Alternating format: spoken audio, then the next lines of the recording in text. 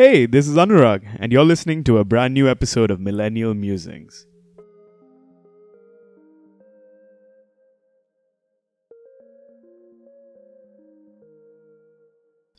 Marriage is often propped up to be this kind of magical, unbreakable, and even infallible institution, a timeless expression of commitment between individuals that is officially sanctioned. It's got legal ramifications, religious significance, and importantly, wide social recognition.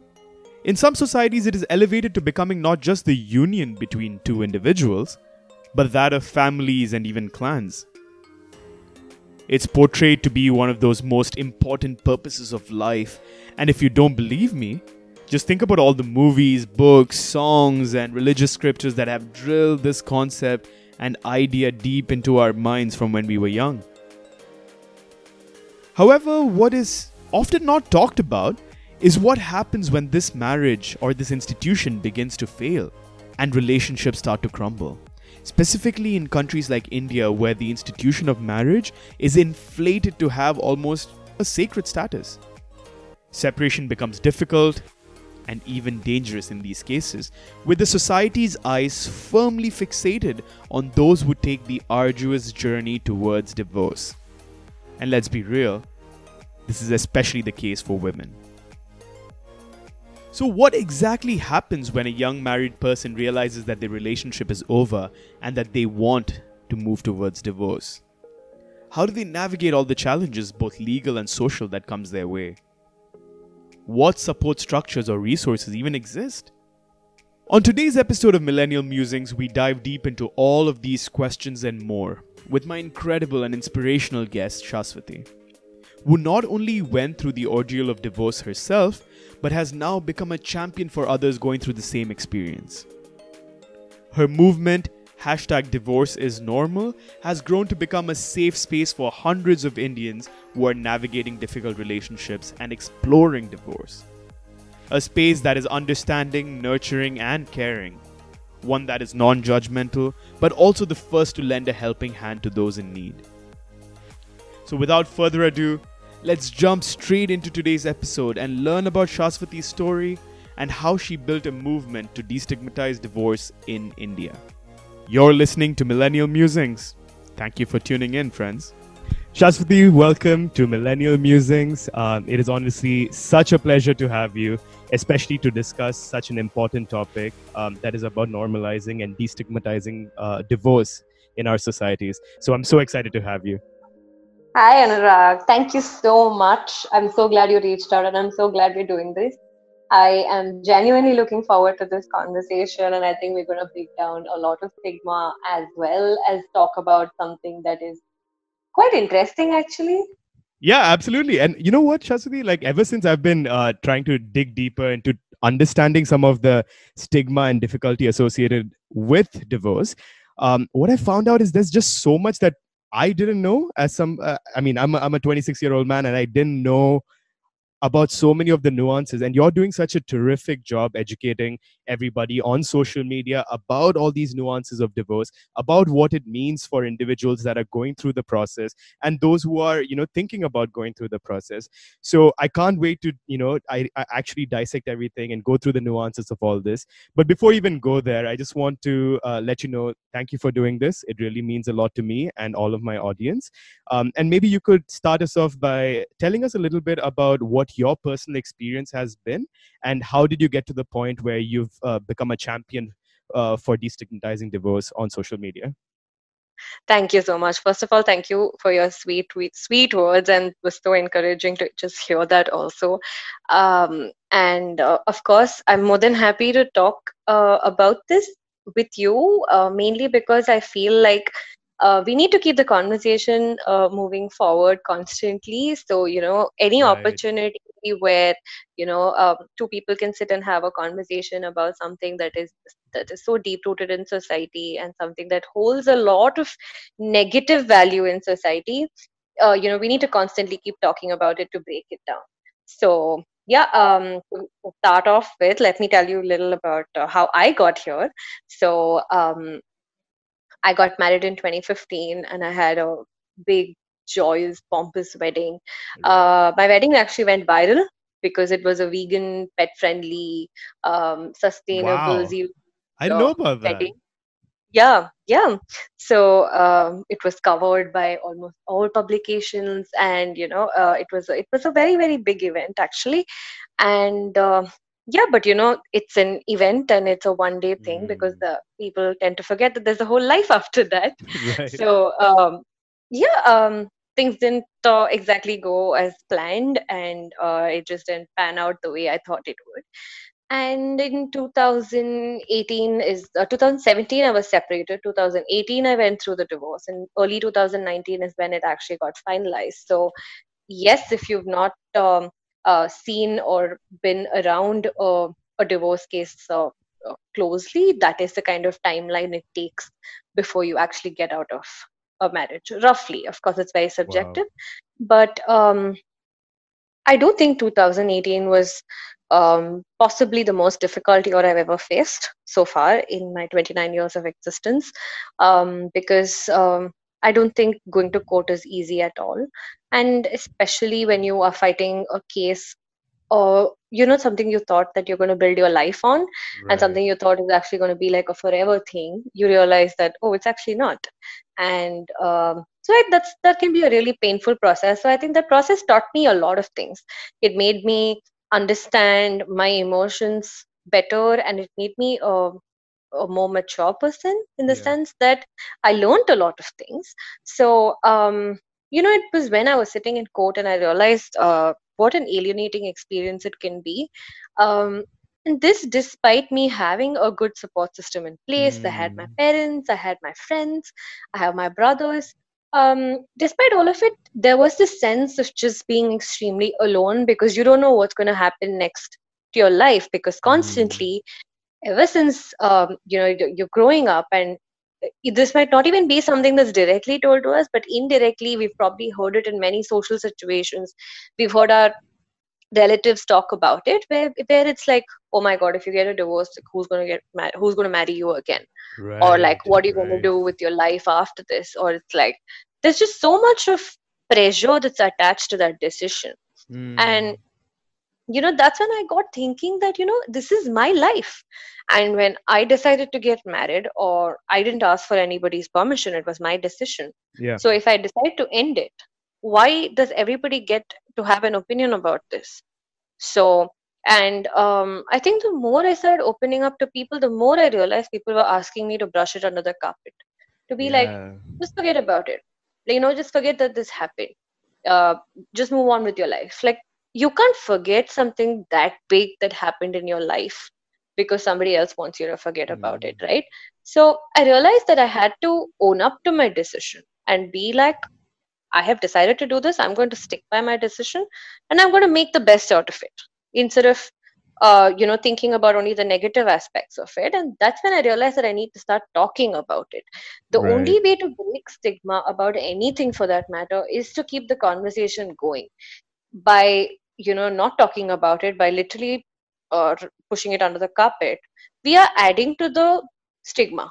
We are letting the people who are oppressing this whole topic, and who's making people feel like absolute crap about it, we are giving them the power to be like, okay, I am ashamed to talk about it in public, Mm. whereas I see zero shame in it. So that's how my journey even got started. It was from a point of being just a rebel, to be Right. like, why are you telling me not to talk about something? What is wrong in me talking about it? Yeah, so that's how I got started. And for me, social media has always been a place where I have expressed myself. I have found amazing friends via social media. I have met some incredible people. So I always thought of it to be a space where I can, within my limits of how safe I feel, I always felt like I could share, and Mm-hmm. that's how it started. Wow. And I think there's so much to unpack there because, while if anyone goes through your social media, I think one of the first things that they would absolutely admire about you is the fact that you're so vulnerable and honest, and your candor is there for everybody to see. Um, and also with that comes a little bit of an expectation of being a strong, independent and powerful woman at that as well. But I can't imagine that the process of going through divorce, and as you said, being in court, was ever something that you could just, say that I'm strong, I can deal with it, and just go through with it in that kind of manner. So I just want you to like maybe go through the process with us a little bit about in those initial days when you realized that your marriage was coming to an end and you were trying to decide what's next for you, about how did you even take that first step towards saying that this is what I want for me. Right. I think you make very, very valuable points, Anurag, and I'll tell you why.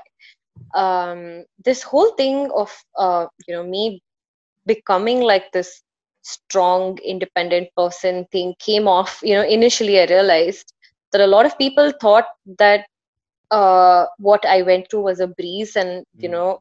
I've just been confident and brave throughout. That's not the case, and I think I spent a lot of time and making posts to say that this is all much later. You know, Yeah. I started talking about it only at that point of time. Maybe if I had started talking about it when I was going through the divorce, maybe it would have been entirely different. My narrative might have been entirely different. But I started talking about it when everything was over. So my take on it had also become a little more positive than what it was before. So I tried to do throwbacks and flashbacks so people realize that I just did not decide one day that I'm going to get a divorce and the next day I'm very confident about it. I don't think so. I think it's been an extremely Right. vulnerable and painful process that went on. And uh, to talk about how that happened is, I think, what happens is when you kind of know it, in your gut that okay, this is over, this relationship is really Mm. not working. But since marriage is not just about two people, it you involve families. It's a whole big thing, if you decide to separate from a person. Right. So you have to think of everything before that. Like you and that and your partner are just, it's just the beginning of the breakup. Telling it to families is going to be a whole new drama, and then figuring out logistics after that, and then figuring out like what we are going to go ahead with, etc., etc. So I think you need to kind of be mentally prepared for a lot of that drama, and Mm. drama will happen no matter how progressive the family is, no matter how supportive Right. they may be. They are still going to try and save the marriage, right? So I think I spent a lot of months kind of getting ready for that, just telling parents or telling people about it. Only like really close friends knew. And when I made that decision, I think because I had taken that time, I was very convinced of it. So usually when you show that conviction and that confidence, it kind of helps the other person also understand that you come from a point where you've thought about it a lot, Right. right? Right. And this is not a decision that you make overnight. This is a decision that takes time to happen. You think about it, you mull over so many different things and possibilities, and you try to fix it so many different times and ways, Right. and then finally you decide that okay, really not working. And I think telling the families was the first step that even I had to do. And that happened. I think it was fairly smooth at the beginning, and then then the complications come a little later. Mm. um, but there was a time in between where I was separated from my ex, but there was some time, considerable amount of time before we actually filed for divorce. I think that is the time I needed to just make my peace with that word. Right. Initially, just the word divorce used to be so daunting. I literally couldn't believe that I had come down to that place in Mm. my life, and I realized that it was extremely daunting at that point of time. So that's when I actually met someone via Twitter, this amazing woman who was talking about divorce. And I happened to stumble upon her tweets, and I wrote to her, and we literally met in the next couple of days. And I saw her, and she was so badass, and she was so comfortable. She was so confident of her decision. She's like, "This is the best thing that Right. happened to my life." And it was one of the most uplifting conversations I had in a very, very long time. And this is something that happened absolutely randomly, right? Like this is not something Very that you sought out randomly. for. Yeah. It was very random, it was very organic, and I happen to have a very good rapport with her. We really get along.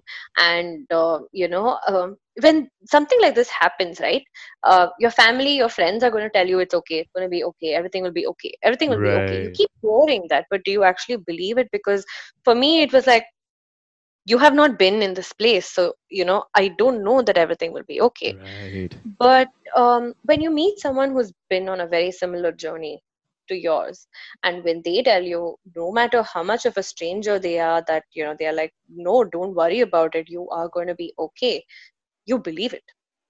There's Yeah. just that kind of power in familiarity, and I think I am so convinced of that, that power. And I think that has come a long way, in helping me kind of make peace with it. And I think just once after meeting her, I walked out of that cafe that day. I felt confident. Mm. I felt like somebody had given me life, and Wow. I finally saw hope. You know, after not knowing if I was ever going to get hope, and not knowing where that hope was even going to come from, Yeah. I think the universe was listening, and I think they just sent hope my way, kind of thing. Absolutely. And I think that helped me a lot. Then I started becoming more comfortable with the word divorce, and to be like, okay, this is going to happen in my life. Let me be prepared for it, kind of thing. So I think mentally preparing yourself is the first step to do. And that is Mm. an individual journey that everybody has to go through, right? It's not something that can be taught. It's not something that you can just pass on as a job to somebody else. You need to do that work. Um, Right. so yeah, that's pretty much how I got prepared for court. And you have to also be ready for surprises and shocks along the way. Absolutely. I don't think it's as easy as saying that, okay, now I'm prepared to face it. You're not. You won't know what is going to come. So that's Mm. also something you need to be kind of ready for. To be like, whatever happens, I'm going to take it one day at a time, kind of thing. Wow. And it's funny how it's all come full circle now, in the sense that somebody that you just saw on social media kind of inspiring you and being that support system for you and even almost guiding you towards your mental space and having that right kind of decision. And now here you are doing the same for hundreds of thousands of other people, which is honestly such a fantastic story in and of itself. But there's something that you said, Shaswati, that really grabbed my attention, when you said it, because when you were thinking through your decision, you said you thought, how did I come to this place? How did I ever Yeah, get this? Almost the question being, why me? Why is this happening to me? And I'm sure yeah, and I'm certain that there's a lot of people that go through that question, and often that question being the very thing that pulls you back rather than pushes you forward towards making that final decision. I'm yeah. wondering if you can tell us a little bit about that question, how it festers in an individual's mind, and what that does to you during the process. Yeah, I think this is actually a very, very pertinent question to this entire conversation, and this is a question I have had, and it is something that I know that multiple other people also have. Even when something like remotely difficult happens, like if you get a really bad stomach ache, also we instantly are one of the first thoughts is, "Oh my God, but why me? Why is this Mm, happening to me?" Right? So then imagine when your entire life is being uprooted and everything is going like haywire, this side and that side. Obviously, that's the first question that's going to come.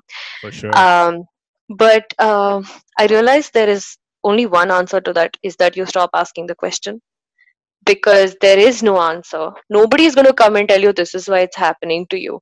I think it's Mm, more of a rhetorical question, and it's possibly a chance for us to look inward and just kind of see what we did in life, in the sense that what were the choices you made, and where you probably went wrong, or sometimes you've not even gone wrong. It's just the timing didn't work out, or yeah. something happened after you got married, or it could be a variety of reasons that you can never see coming your way. So I think that this question is a waste of time and energy, to be honest, because Mm, we just go down that spiral of like the blame game, and like overthinking of like, oh my God, maybe I shouldn't have done that, maybe I shouldn't have done this. But then at that point of time, everything happened, in like a flow of events, and you're not going to be able to go back and change anything. So what is the point of it? Right. What is the point of sitting and overthinking that when there are probably other things that you can look forward to? I realized that that question was stagnating and really pulling me down, and it was Mm. not uh, leading into anything. And I knew that I was never going to find that answer. I am not going to find that answer. So I'm not going to look for it. So to kind of just move ahead and just think of I at that point of time I wanted to focus on the proceedings, just Right. be done with it. And then I was like, okay, let me sort out life after this. Now there's no point in me going back and thinking about that situation to be like, okay, what happened then, or what did I do, what happened, why did it happen to me, why not somebody else? No, those questions are not relevant anymore, and I don't think I want to spend my energy on that. No, that's so valid, and I think many times, even in other situations of discomfort and difficulty, that's the question that always puts us in a bubble, and are unable to like pop that bubble and get out of it. But it's great to hear that Yeah. now not only are you did you break out of that bubble, but also now that you're guiding a lot of people through that, right? But at the same time, that's not one of the only things that can hold anyone back in a situation like this, right? Like when you talk to friends and family, I'm always concerned about telling my family or my friends anything remotely that might jostle them or like disturb them. And so I'm just wondering, what were some of the initial reactions to you, and how did you navigate those immediate reactions once you had made up your mind, you knew what you were going to do, but now you had to get your support system onboarded as well, right? Right, right. So I think my closest friends knew, and they were kind of waiting for the day where I will actually make the decision.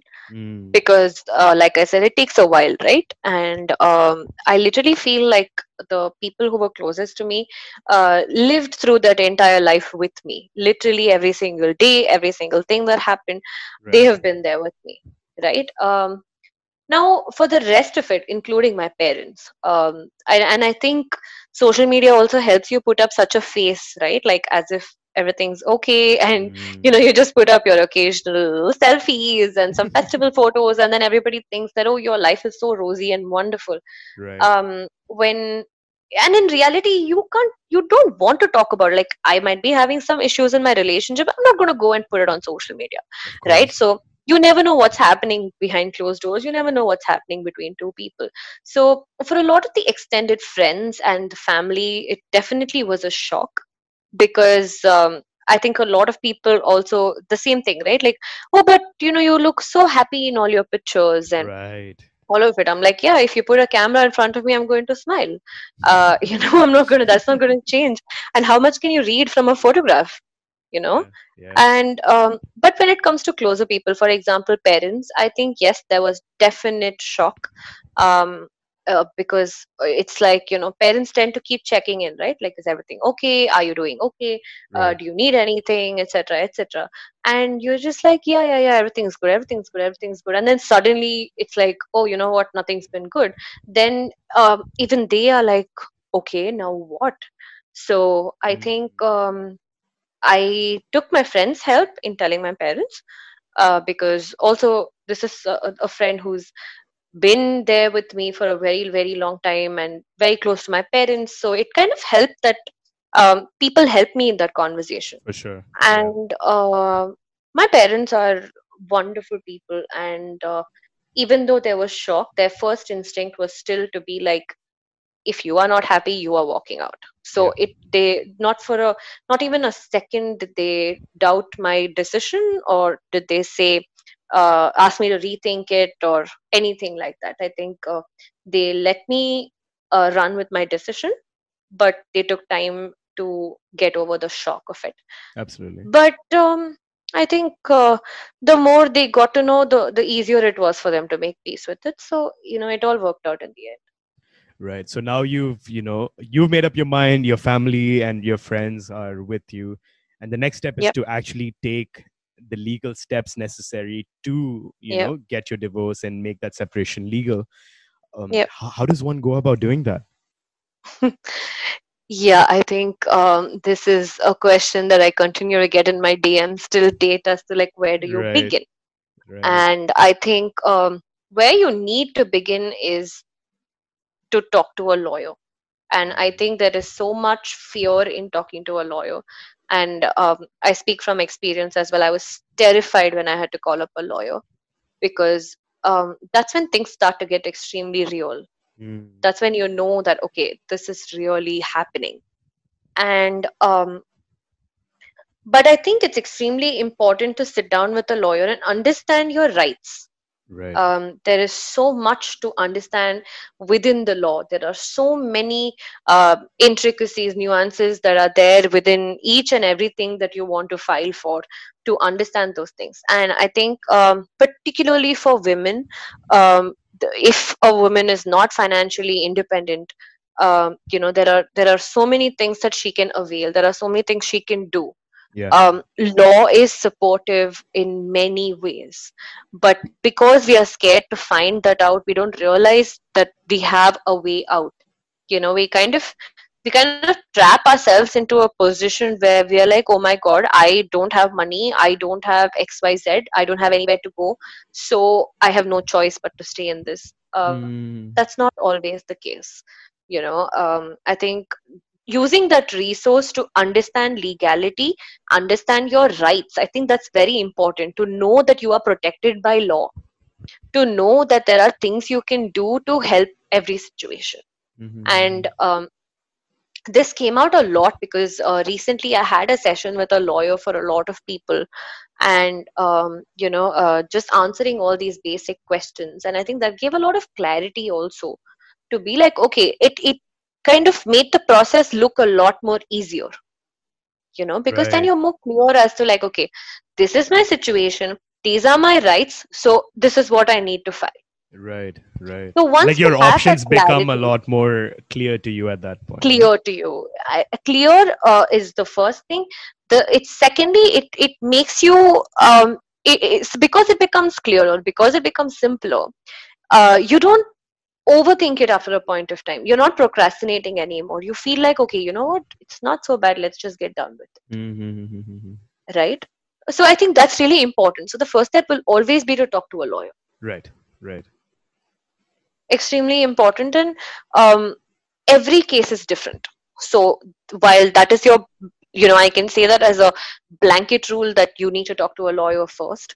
After that, what happens is, it's so subjective, it goes case by case, what you Right, need to do. right. But what almost always happens is that once you enter the world of all these legalities and the bureaucracy behind going to court and making, like having all the necessary steps taken, you find that it's kind of like always put in your face. Like you have to go through the process over and over and over again. Um, and that must be really difficult, right? Like to be, brought to mind, especially about the failings of your marriage over and over Yeah, and over again. yeah. That is the most difficult part of a divorce that I faced. Mm-hmm. Was, firstly, you need to sit and you need to go through everything that has happened in chronological order, and you are writing down everything. So, when you put pen to paper itself, the it gets very real and it kind of hits you. Yeah. But this you need to do, say, 10 times, over and Oh over my again. You're goodness. editing, you're re-editing, then the lawyer is editing, and then you need to approve everything that the lawyer is writing.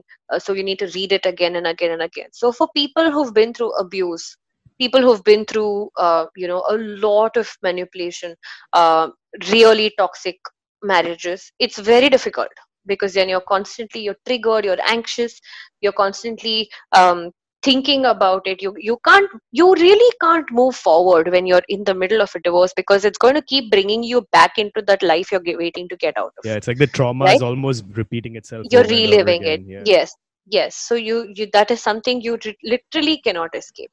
So that is what makes the divorce also really hard. One of the things. The other thing is that you need to also, kind of face this person, and not all couples are on talking terms. Not all couples want to see each other in court.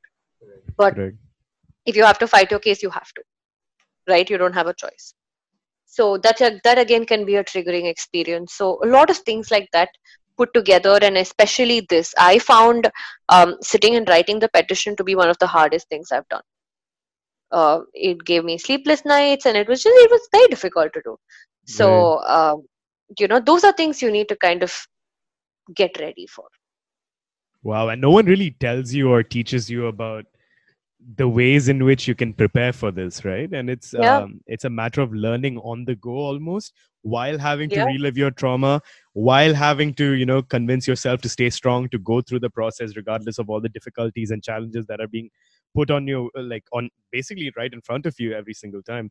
So you've told us what the hardest part of this was, but I can't imagine what it must have taken out of you, or from you, to go through this for an entire year until you were granted your divorce.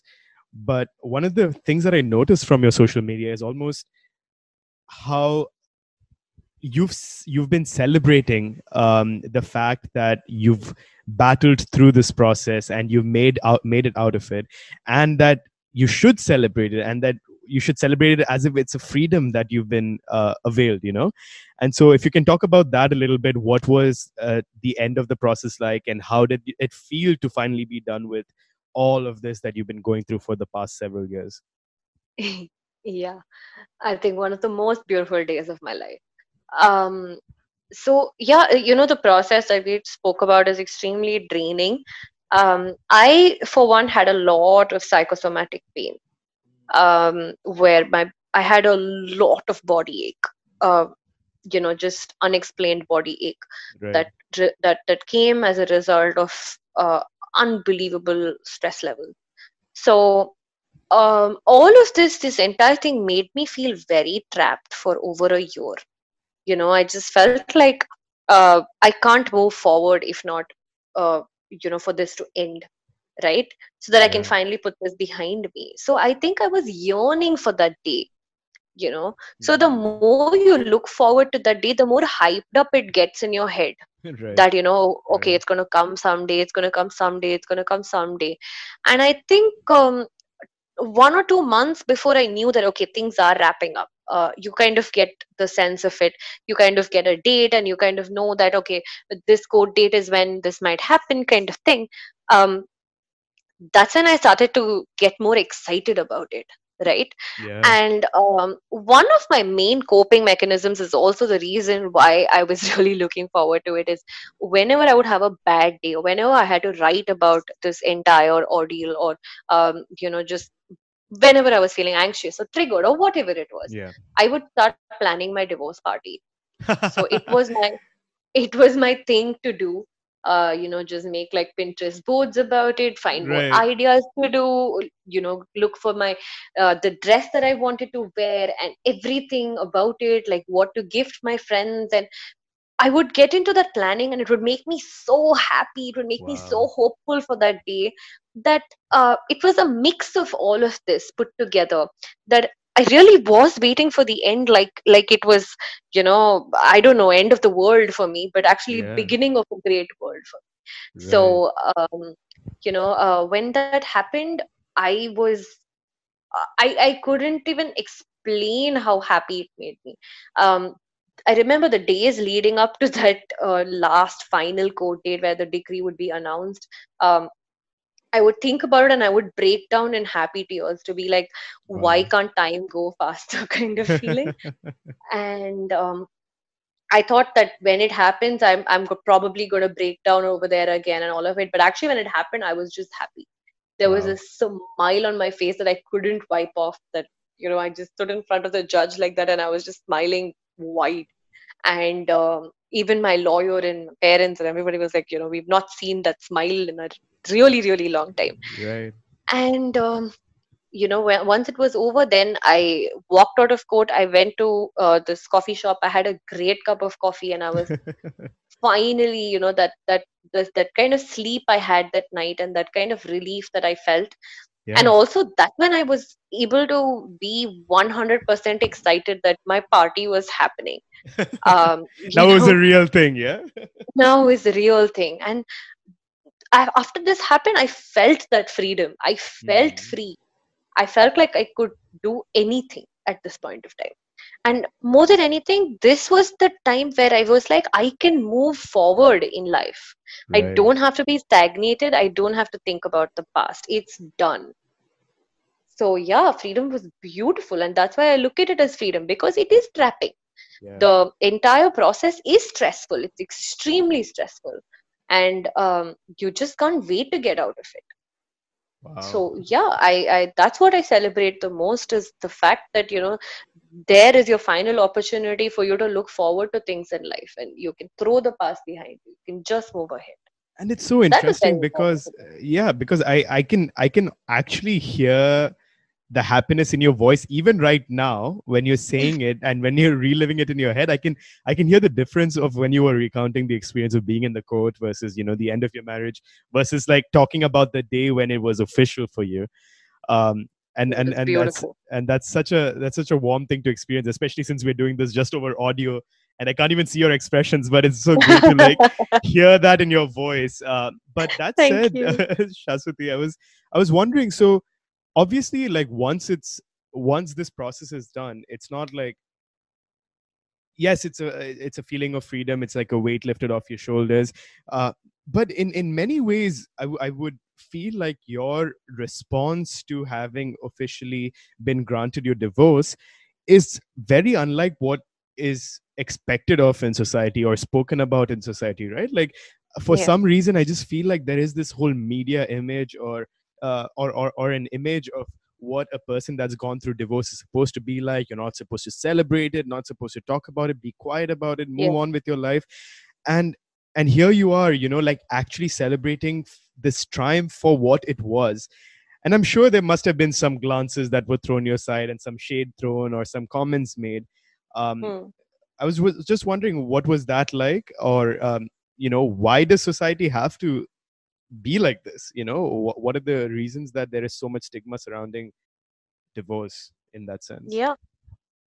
Um, okay, one thing that I also tell a lot of people is the reason I got out of it so happy was, I think I was over the relationship um, much before my proceedings started. So when I actually had to go through the legal proceedings, I was more affected by the legal proceedings of it, and not so much that my heart was broken or anything like that. I see. So my healing time was a lot before the divorce itself, where I felt like I had gotten over the person, and all I had to do was paperwork. So yes, Mm-hmm. the paperwork really affected. So when I was done with the divorce, I was not heartbroken. I was not sad that the relationship ended. I felt like it was for the best. And that might have also affected a lot of the way I thought about the end and my outlook on the entire thing at that point of time. For a lot of people, divorces can be one-sided. So, somebody is just kind of felt forced to sign the paper. So obviously you come out feeling heartbroken, right? So they're going to take a little bit more healing time before they get to actually see it as freedom, right? So between me and that, I think that was a difference I wanted to clarify. But coming to society, I think first of all, society is not used to anybody talking about divorce in a positive way. It's constantly always about, you just don't want to tell anybody that this happened. Parents are put under so much of pressure Of course. from relatives to be like, what are you going to do? And especially if they have a daughter, then it's like, who's going to marry her again? What's Hmm. going to happen? And why would you do this? How will you go for other events? How will you talk to other people? So many things. Like it's so Jeez. random. It's so random. So yeah, I even attended a lot of events. There were a couple of like weddings and some functions and stuff like that. And you just kind of know when someone is like talking about you, and it becomes pretty obvious. And I think people were very, very uncomfortable with the fact that I was really happy, and that I felt so free, and I was just doing whatever I wanted. And I don't think people were expecting that. People were expecting me to probably not show up in the first place. I know so many people who don't go to events after that because they're like, oh my god, people are going to talk about me, people are going to ask me questions. And I think I also did a, a good thing, that I kind of told people very clearly about the boundaries. I made very, I made it very, very clear that, hey, I don't want to talk about it.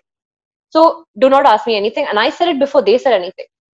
It's not like they asked me a question and I said I don't want to answer it. Before they even said anything, I said, "Hey, I'm coming for this event, and this is to the closer family where I'm like, I know you probably have a million questions as to like what happened, this, that, and all of it. I don't want to answer any of it. Let's just focus on the function that we have and let's just have a good time together. There's no reason for us to sit and talk about what Yeah, happened." and what were the reactions to that? To a large extent, I think everybody was very they understood. Also because I think in a lot of ways I have been very open about things, and I have been very clear and in my communication to them, and they also know that I've been a bit of a rebel, so Right. they know it's pointless trying to kind of change my mind about it. So that kind of worked in my favor to be like, hey, I'm not going to talk about it. So, of course, they'll try to go to the Yeah. weak or this thing, which will be my mother, who will be a lot more easier to kind of break into the conversation versus me or my dad. But I think I kind of drew the boundary over there to be like, it's really not, we're not going to talk about it. So I think that setting your boundaries is very, very, very important, because if you don't, I think people tend to kind of just claw into your space too easily and too fast, and then to push them away is a lot more difficult, whereas you don't let them in at all, then you are a lot in a better place.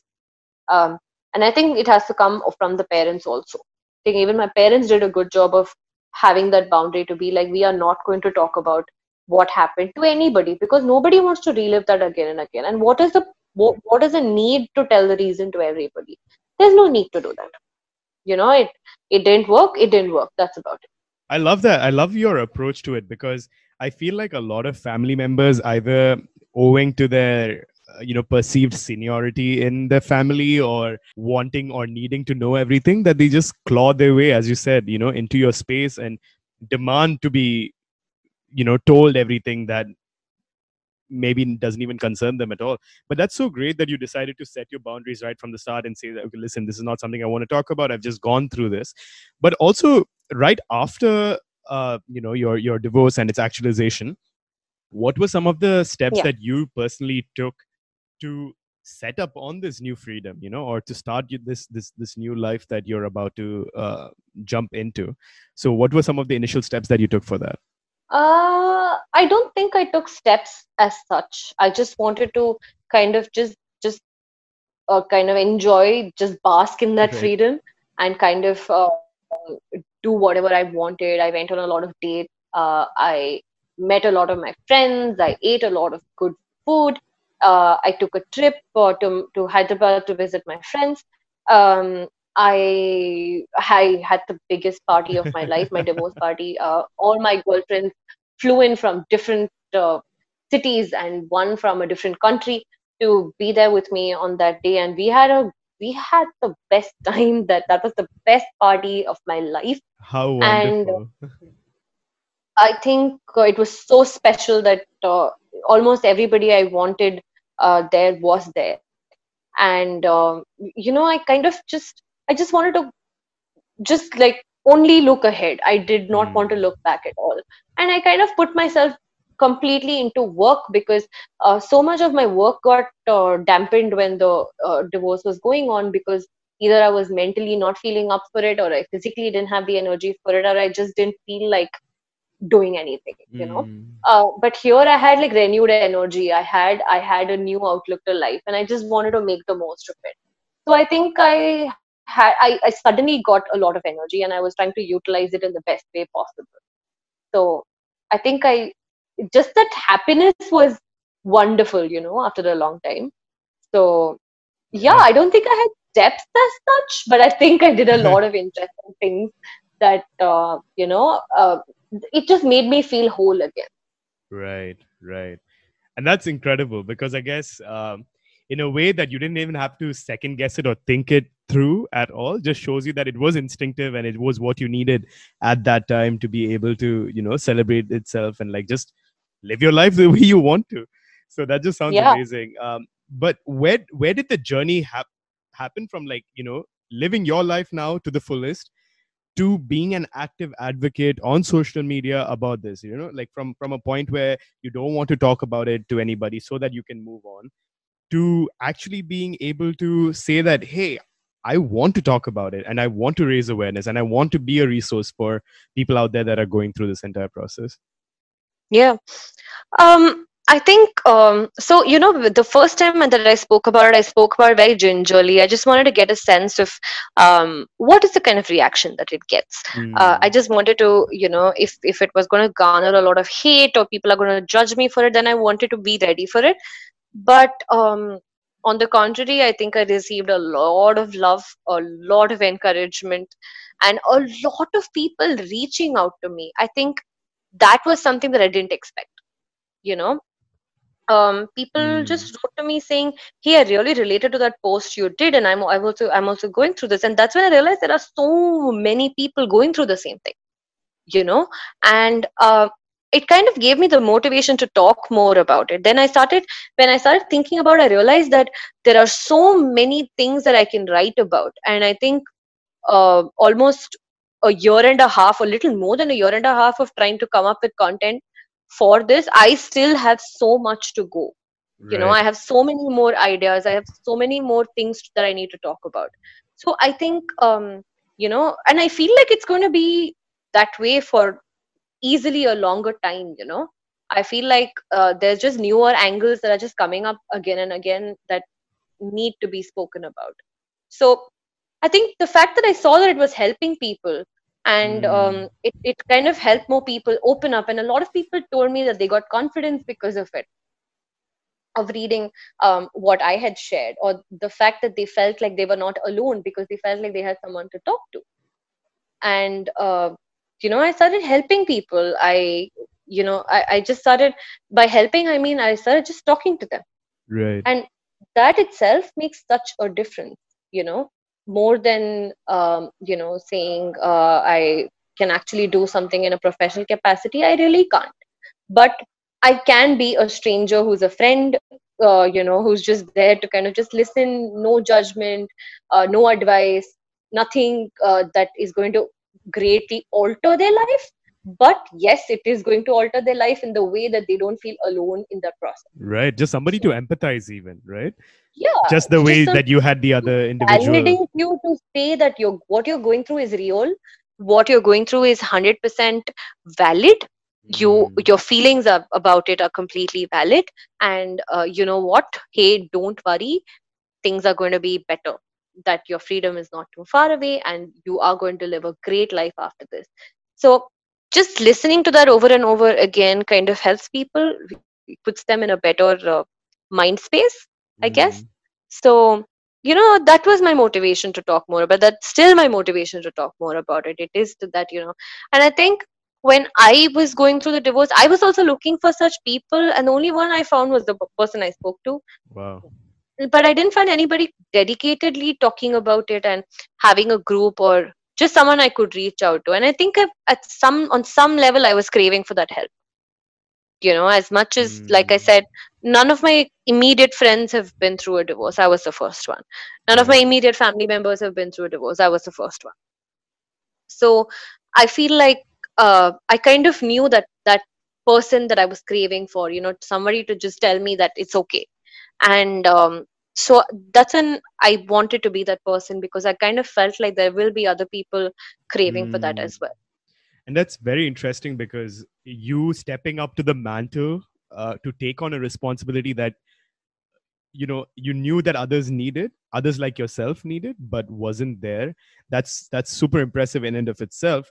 But being the person that is destigmatizing such a hushed up topic such as divorce, and being the person that is almost being a focal point, right? Like, honestly, if I just check hashtags such as divorce is normal or divorce, it's like 90% your post, right?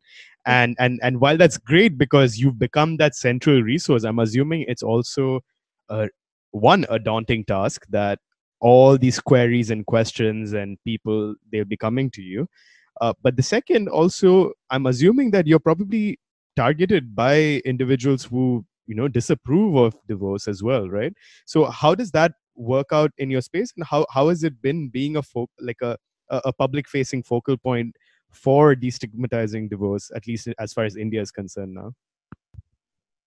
Um, to be very honest, I have not had anybody disapproving of what I've done so far. Wow. Uh, so nobody's come and told me anything in particular as to like, don't do this, or any kind of hate message about it, or a comment about it, or anything like that. Absolutely not. And I think I've been very lucky in that department. Also, I feel like um, I would like to take credit for the communication and the boundaries that I've drawn about Mm. it. So that's not happened. Of course, what I face in terms of disapprovement is, within my family. So there have been newspaper articles, there have been other podcasts, just other online articles and stuff like that. Right. And it would get shared in family groups and all of it, right? And my aunts and uncles would cheer me on, will share the article and will say that, look at our little girl, she's doing this and all of those things. But the grandmother generation, who Mm. are, by the way, very, very tech savvy, who have Zoom meetings and WhatsApp calls and all of those things, they will blatantly ignore it because they are the ones who even told me to shut up about it. Mm. Do not talk about this. Like, forget that it happened. That generation, which is my grandmother's generation, um, they will turn a blind eye to anything that we share. So it's like, it's just ignoring me on purpose. And Mm. um, I don't care, you know. Right. Right. I am not even the one that shares it on the family group. Somebody will, like, either my mom or my aunts or somebody, they find it and they get over enthusiastic about it and they want to share it everywhere. And later on we realize that, okay, these people will purposely ignore it, while they will react to each and every other thing on the group. So that's the kind of thing I face. And a lot of times, I think before this, people have told my mom to be like, why is your daughter glorifying divorce like this? And, it's bad enough that she went through a divorce, but is it necessary for her to like talk about it? And my mom also has reached a point of confidence where she says that, yes, it's very important. Do you know how many people she's helping? And to kind Amazing. of just get people to shut up about it. And, I think it's nice to see that kind of confidence even in her. And that's the kind that I'm really glad, because that kind of comes back to me for taking that responsibility to be like, okay, I have to live up to that kind Mm. of thing. So it's really nice to see that growth. It's really nice when I see my aunts and uncles sharing that, or talking about it, or saying that I'm doing a good thing about it. I feel really nice, because that's a generation I didn't think will budge, and Right. they have. Right. That itself, education does start at home. Just making that difference itself was the first step for me. And I don't know if otherwise these people would have spoken about something like this. It's because it comes from me. And I think they feel like, okay, since it has happened within the family, maybe we learn something from it. And to me, that speaks volumes. Yeah, I mean, honestly, seeing those kind of victories at home, amongst a generation that you thought would be hard to convince, that must have such a triumphant feeling, that it leaves a triumphant feeling with you to be able to see that change happen, one step at a time at home amongst the people that you love and care about as well. But Yeah, at the same time, seeing people that you don't even know, that you otherwise probably wouldn't have known, reaching out and telling you that you're changing their lives by speaking up about divorce and making it normal, that must feel great too, right?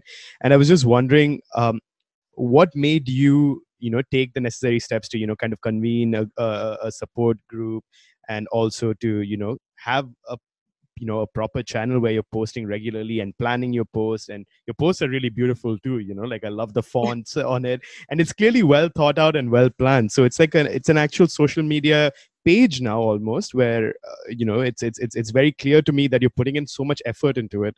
So let's thank talk you. about that a little bit. If you can tell us a little bit about the experience of the active measures you have taken since to destigmatize Definitely, divorce.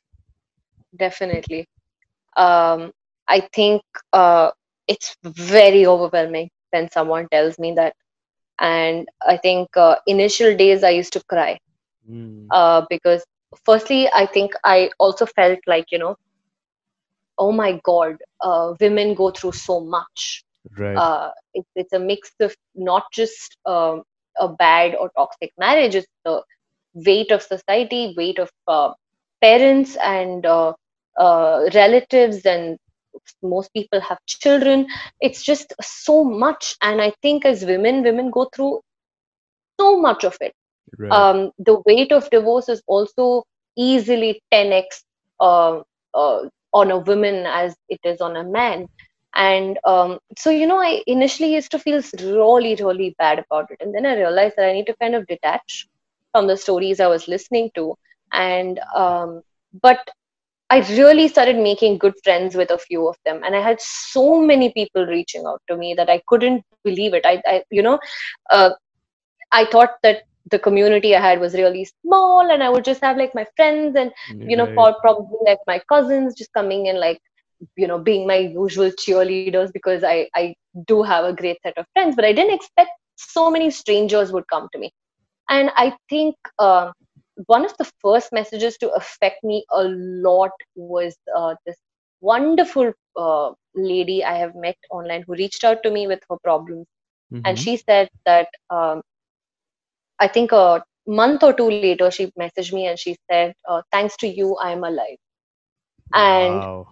that just hit me. It hit me so hard because I was like, okay, this is what I want to do. Mm. People need to find that hope in somebody. And, it's a chain reaction. I help somebody, that person goes on to help five more people. That chain needs to continue. Right. I don't want to be put on a pedestal for it. I just want to do it because somebody else feels better from it. So initially, it was extremely overwhelming. And also, I think initially I didn't know how to handle it. So, I have taken calls through the night where people have had panic attacks and called me. People have called me Wow. from court. I have taken calls at like 4:30 in the morning. Like I would just wake up and they would be in a terrible place, and I would like talk to them for like an hour or two. And then you know it obviously started taking a little bit of a toll on me also, Of because course. Yeah. I'm not professionally equipped to handle that kind of stress. And then I started scheduling calls. I said, maybe I can't take 4 o'clock calls anymore.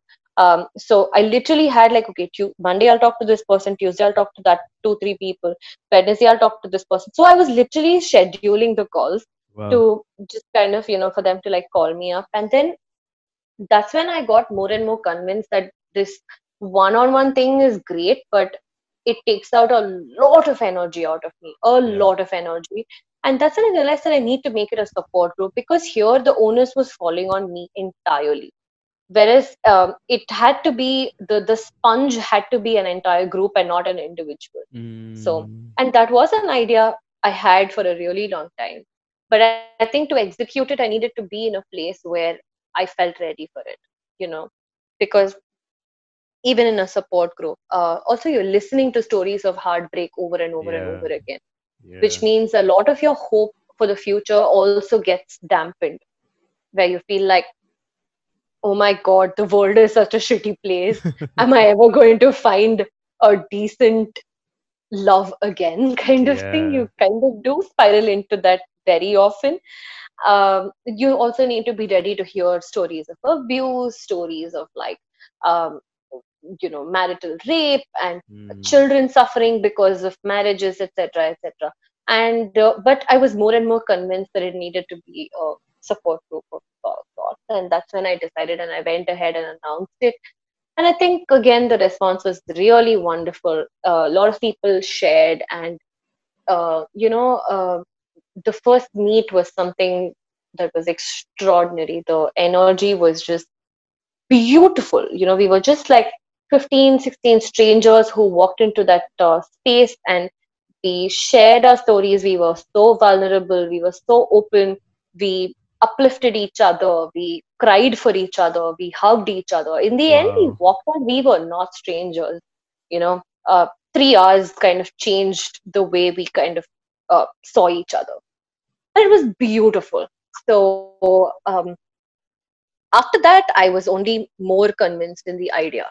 I just had to take it ahead. And then, of course, pandemic has happened, and Right. we have gone online. And that was actually a good thing for me because it meant I could access more people beyond Bombay. And Mm, also because when I announced it and it was within Bombay, so many people from other cities started writing into me. I can Hey, only can you come to imagine. Bangalore? Hey, Yeah. can you do this in Delhi? I'm like, I can. If I'm traveling for something else, I will be happy to accommodate space for this. But Right. you know, there's no money out of this, so I can't just travel to cities to do this. So but making it online has been a great idea, and I think it'll continue to be online even if things open up, because now I'm able to access a lot of people. So there have been people who've joined us from the States, from Australia, from Singapore, from Malaysia. So it's helped us also kind of listen to more stories and keep it accessible to more people. So I think it's been one of the most fulfilling things that I have done emotionally. And right now, we, I think, have crossed 350, 360 of us. However, we meet in Wow. smaller groups. It's Right. not that that 250 people are meeting, that will be full chaos. Um, I there's a lot of organizing, logistical work that needs to be done. But every week it's about um, 10, 15, sometimes 20 at the max who are meeting. And then there are expert sessions where we have a therapist, lawyers, child psychologists, and stuff like that who come on board. And that session is for everybody. Anybody, any number of people can join in, because that's just more of a question answer thing. And I Right. think, to be very honest, to have a lawyer come, to have a free session with a lawyer is a major, major, major privilege to many, you Mm, know, uh, because a lot of times when you have to kind of go and get this kind of legal knowledge, like we discussed about finding your own rights, it is very daunting when you have to sit and discuss only your case, absolutely. right? Yeah. And you end up paying through your nose for that 1 hour. No offense to any lawyers, it's just part of the job. And Yeah. it, for a lot of people, that itself is a way to kind of just get repelled by the entire process of it. Mm, Whereas over here, there were so many silent participants who listened to the lawyer speaking, and there were a lot of people who asked doubts, and invariably your doubt is probably the same. And right. so many people wrote in later saying that they were silent because they didn't want to talk about it, but then they feel a lot more confident because their doubts got clear. So to make these resources accessible to everybody, to make it simpler for people, to make it less daunting, less overwhelming, and give them more confidence that, hey, you've got this, you're going to get through this. Giving that confidence to people, and kind of that little bit of nudge to be like, I'm Yeah. holding your hand, just walk. That's very important. And that is something that this support group has been able to slowly achieve. It's always a growing uh, path, and you need to kind of keep at it. Only then it kind of works. So yeah, Yeah. But that's just how it has been with the support. and Shasuti, I'm like I had goosebumps when when you mentioned that 15 of you first walked in and then you walk out as family afterwards. That's just incredible and shows you the kind of impact you're having. And now at scale with the number of people that you have and the kind of sessions that you're doing and all of that. So one thing I'm very curious about and something that really fascinates me is are people who organize and get communities together, get uh, people who build movements and put together resources. I'm always fascinated by how one goes about doing it because it's something I feel like very that's very underrated in our communities. Like we talk about big movements that happen, we talk about everything gaining steam, but no one really talks about the individuals that work tirelessly behind the scenes to make this happen. So while I have you here, and while my listeners have you here, how did you decide to build a support group, and like what goes into having a list of individuals and reaching out? How do you decide who to reach out to do those sessions? How do you decide how many sessions to have? I'm very curious about that, and if you can shed some light into that, I think that'll be great. For sure. I mean, I'm really glad you asked this question because, yeah, it's very undervaluing in a lot of ways. Um, One thing is, I'll tell you this, a very simple example. People will sign up, and then you send them a link saying that there will be a session happening this Sunday. Please reply to this email saying yes or no, whether you're attending the session or not, and let me know by Saturday morning, so that if you're not coming, I will give up that space to somebody else, so that I have enough time for it. There are people who will just not respond, you know, and that makes it very difficult for me as an organizer, because for how long will I go behind people asking for their RSVP? You know, um, that does make the work extremely, extremely difficult. And then later on, I get bombarded on Instagram saying, I have signed up for your this thing, but you are not sending me. I have not received anything from you. You are not involving me. You are doing this, you're not doing that. Oh man. Whereas it just becomes like this. I just become like this person who is just supposed to help everybody who's reached out, um, that I find to be very difficult to handle, when people come at me at that point of time, because then I also have to tell them that, hey, this is also, 350 uh, people group. So you have to wait for it when it comes down to like 15, 20 of you. So I don't have a choice. I can't run a group of 350 people, Yeah. right? Yeah. So that's where the organizing part of it comes into it. So then I used to go behind people, and then it just wasn't working out for me. I don't have the kind of time to do that. This is not my full-time job. Right. And then I kind of kept this thing where I started including in the emails that came that if you do not respond at all, then I'm taking you off the list. I'm sorry, Mm. you cannot be a part of this group if you're not going to cooperate with me.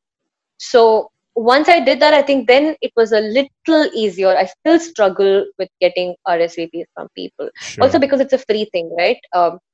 You tend to kind of take it a little easier. Yeah. You're not as committed, and that's just always the case with anything that comes free. Yeah. I mean, it's like So when you don't have a you negative know, incentive for not showing up, yeah, rather than like yes, you don't get to participate. It really takes exactly. away. Yeah. So that is one thing that I kind of really struggle with, to be honest. It irritates me, and I'm like, it's just a simple matter of a yes or a no. It's not that Mm. difficult, you know. Um, so that is one of the most difficult things that I find with this. But I think I am able to keep it better, and I think I have kept it. Initially, it was about every Sunday, because like I said, it was 350 people and everybody wanted to be heard. So I had to break it down into groups of 15 to 20. Right. So I kept it every Sunday. Now I've brought it down to once or twice a month, Mm-hmm. because I need some breathing space as well. Because while it's broken down into groups of 15 and 20, I am the only constant through every group.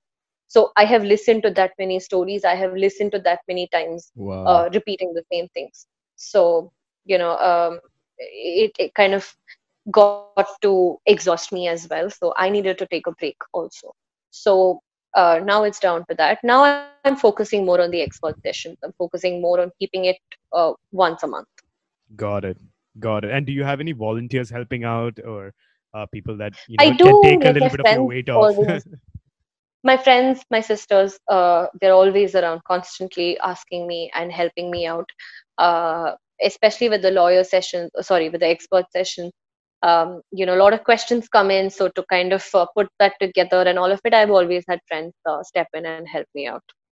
I think that way I've been very, very lucky with an extremely, extremely hands on set of people, army around me, who've Wow. been like not just fiercely protective, but also extremely productive and very helpful whenever I've needed it. So I think I have realized this also, that it's okay to reach out for Yeah. help. Yeah. I can't do everything on my own. I just can't. And instead of trying to do everything and failing at a couple of things, I might as well get the help and do whatever I'm doing properly. So because of that, I think it's easy for me to kind of just call up a friend and be like, hey, just do this, and it kind of works. So Absolutely. that also works for me. Yeah.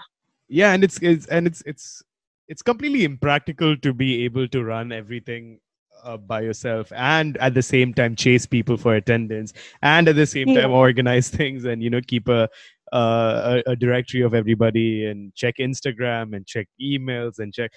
Just speaking about it is making me anxious, honestly.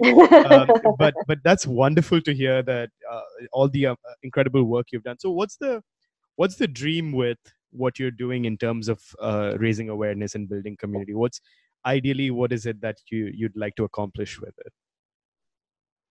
So my bigger dream is to kind of build it on social media Hmm. more than anything else, because I feel like there are still a lot of people who are still not comfortable with support groups or who don't want to talk about it with strangers and stuff like that. But I think what we do on our screens is, entirely up to us. So for somebody to just sit and read in private the post and kind of feel like they relate or feel like it helped them in a certain way, I think that is where I am looking to kind of do more. So I am focusing on creating more of that content, and of course keeping the support group also going. I think eventually I want to reach out to as many people and kind of make that community stronger in any way and every way possible. Right. So currently I am building a website for Divorce is Normal, so hopefully that gets done in this month, October. Wow. So, just hoping to collate things better and provide better resources. I think that ultimately the aim is to help people. So, as long Yeah. as that is being covered in one way or another, I think I'll be happy. Also, Absolutely. the one thing that I've really encouraged people to do, my friends or people who follow me on Instagram, is that, you don't have to be divorced or going through a divorce to talk about divorce. Mm. Because I feel like you can't put the pressure on just people going through that to talk about it. You need to that education needs to come from you also. Today we live in a world where we are learning and unlearning about so many things. We are questioning so many things that were just like handed down to us. This is also one of those things. So if you say have a cousin or a friend or a relative just going through this and somebody is throwing shade at them, somebody is giving them a tough time, step in. you know call them out on it, educate them about it, do better. If your Mm. friend is going through something, how can you be a good resource to them? How can you be a good friend to them? Starting from there, and are you talking more about it actively? I think that itself makes a difference, and I can see so much of a change in my friends, so much of a change in my cousins and my relatives, in the way that they talk about. And sometimes you don't even think about it, right? You've never it's never crossed your mind before, but then suddenly you have a whole new perspective on it, and that's what conversations do. So I always Mm. tell people that just share things with people, talk about it. And it doesn't have to be publicly. You don't have to go and write about it on social media and expect other people to come and communicate with you. No, but I'm saying in terms of talking to your friends about it, keeping your inner circle kind of, okay, what do you think about it? How are you handling this? What are your thoughts about this? I think that conversation is really important. So that's something I've encouraged, and I think I've got pretty good results from the people around me. So I have hope. Yeah, and I think even when I was, deciding all the topics that I wanted to cover for this season of Millennial Musings, I guess one of those big, you know, and I don't know the right term for it, but a big gap that exists, like, at least, is in talking about issues such as divorce. In a weird way, there are so many other causes where allies speak up, and you have a huge community of people that haven't gone through that experience or are not living that experience also championing the cause. But funny enough, that divorce is not one of those that you see others actively share and talk about and raise awareness about, even if they hadn't gone through divorce themselves or are not going through the process, but as a measure of support for it, right? Like, and a Yeah. society in which divorce is destigmatized, is a good society in my in my opinion, and so Definitely. I think it's a public good what you're doing, and I think it should be treated as such, where we all actively come together to talk about divorce in a way that is accepted by society, and that there is no stigma remaining about it. Absolutely. And I think that, anybody, you ask any individual to think about the people in their life, and I'm sure that each one of us can come up with at least two couples we know who should Hmm. not be together, Yeah, who are not good for each other, who should have gotten a divorce but have not gotten a divorce. For so many people, they know that their parents are literally together because of the child. They know they are yeah, together because of external factors as to families and things like that. We know so many people like that. absolutely. Every single individual you meet will be able to produce these examples for you. What does that say about us as a society?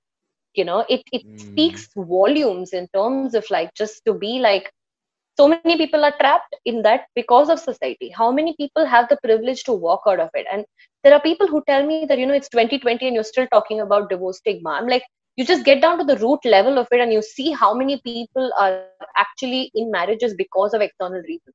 right. And given the choice, they would love to walk out of it. So, it doesn't matter if it's 2020 or not, we are still a long way away from destigmatizing divorce. And keeping that conversation alive is extremely important. So And I that the think it's a very, very, unless you've been through it, or unless you have seen someone very close to you go through that divorce, you literally don't think that, oh my God, it's like, why are you talking about it's not important? It's extremely important. right, and at the core of it, unfortunately, is a system in which your closest people, sometimes your family, your friends, encourage you to stay in toxic, difficult, abusive relationships just because of the visuals of it, or what would others say, what would it look like. It's such a it really 85% of Indian parents are not supportive of children coming back, especially of daughters. wow, wow, and that tells you the the everything, right? the the reasons of like, men will be men, or you have to adjust, and this is married life is tough, you need to kind of put up with it, or to just be like, but how, if you come back home, then what will I tell other people? How do I face my friends? How do I face other family people? Who will marry you again? What about your child? You can't afford to be called a divorcee.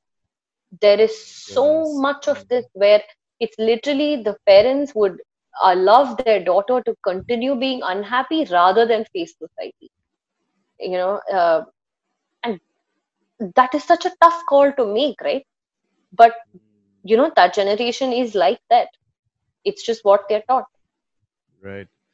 Honestly, that's So such a heartbreaking situation that we find ourselves in, but one step at a time, right? In chipping away yeah, this, be it a exactly. podcast, be it a social media account, be it a website, be it Absolutely. a movement. But I think every let's post, every story also counts, to absolutely. just keep that momentum going. Everything counts. Every Yeah, single.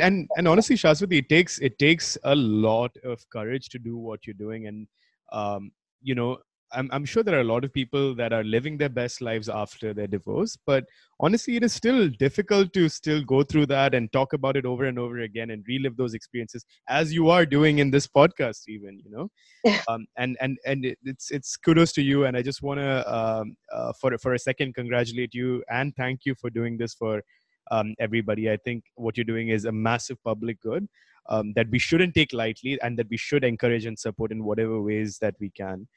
um, Thank you so much. That's so sweet of you, and thank you for acknowledging that as well. But yeah, I think it's also taken so much for me to come to a place where I can, sit and talk to you about it yeah, extremely casually. And it was not easy getting to this place where I can talk about it like this, but it's been a good journey, and I only hope that there are more conversations like this, that this topic isn't just forgotten. absolutely, and hopefully this is just the starting point in all of it. But before we wrap Thank up, you. Shasuti, if I may ask you to, for somebody that's in a difficult relationship right now, that somebody is going Yeah. through something difficult, what are some words of advice that you would have for people that are considering separation, that are considering divorce, that are in the process of going through something, or even have gone through it. If we can end on a note of advice and suggestion, and maybe pointing even to some resources where people might be able to even find you, for that matter. Sure.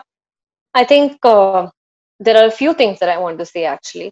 I think one of the first things is that there is absolutely nothing shameful about going through a divorce. There is, you don't, you in fact become better as a person because you live through extremely difficult situations and you come out of it, fabulous. And I think we need to stop letting that label own our life versus we owning that label. You know, I Mm. think the one thing that I would like to tell people is that you've got this. Like, it might be difficult, yes. Is it going to take time? Yes. But is it going to be worth it? 100% yes. And Mhm. I think we are also at a point where we have realized that if you do not have family support, if you do not have friend support, please find the support group. Please come to it. Please talk to strangers on the internet who are talking about this. You know, Right. I think to start off with, that support is enough to get you going out of this difficult part of your life, and then hope that your family is able to get on board with it. But all of that aside, I feel like it is each individual's life, and they need to make the decision because life is short. Life is so unpredictable, and we can't stay in an unhappy situation because somebody else wants you to stay in it. So it doesn't matter who it is around you, as long as you're able to afford the support from elsewhere, as long as you're able to find it, please Mhm. latch on to it, and please get yourself out of that unhappy situation. And I, for one, am there more than happy to help out. There are other people also. There is also the support group. There are tons of resources. There are a lot of NGOs that help out. So don't lose hope is what I would say to somebody who's in a bad space. And I hope that you come out of this and celebrate it. Just celebrate it almost every single day and enjoy that feeling of freedom, because I don't think you're tied down to one person for your life. And time heals, everything gets better, and it no longer hurts after a point of time. So I am available on Instagram at Shaswati, SHASVATHI, and please reach out if at all you feel comfortable doing so. Wonderful. That's a wonderful note, Shasuti. And I will add all the links to access both hashtag divorce is normal as well as your page on the show notes. But most importantly, thank you again for joining Millennial Musings, for sharing your story, for sharing how we all can be a part of destigmatizing divorce and making it much, much easier for women and men and everybody else that are going through such a difficult, that are going through difficult relationships or difficult marriages, to take necessary steps to get themselves out of it. So, really, really, really, thank you so much. And it's an honor to have you on the show. Thank you so much, Anurag. I think this was a great conversation. I felt like we just went on talking, and such an honor being here. And thank you so much. You've done fantastic research. It was so comfortable talking to you, and thank you for giving Divorce is Normal a platform and help me kind of amplify that. So seriously, this was a great thing that I've done. So, all thanks to you.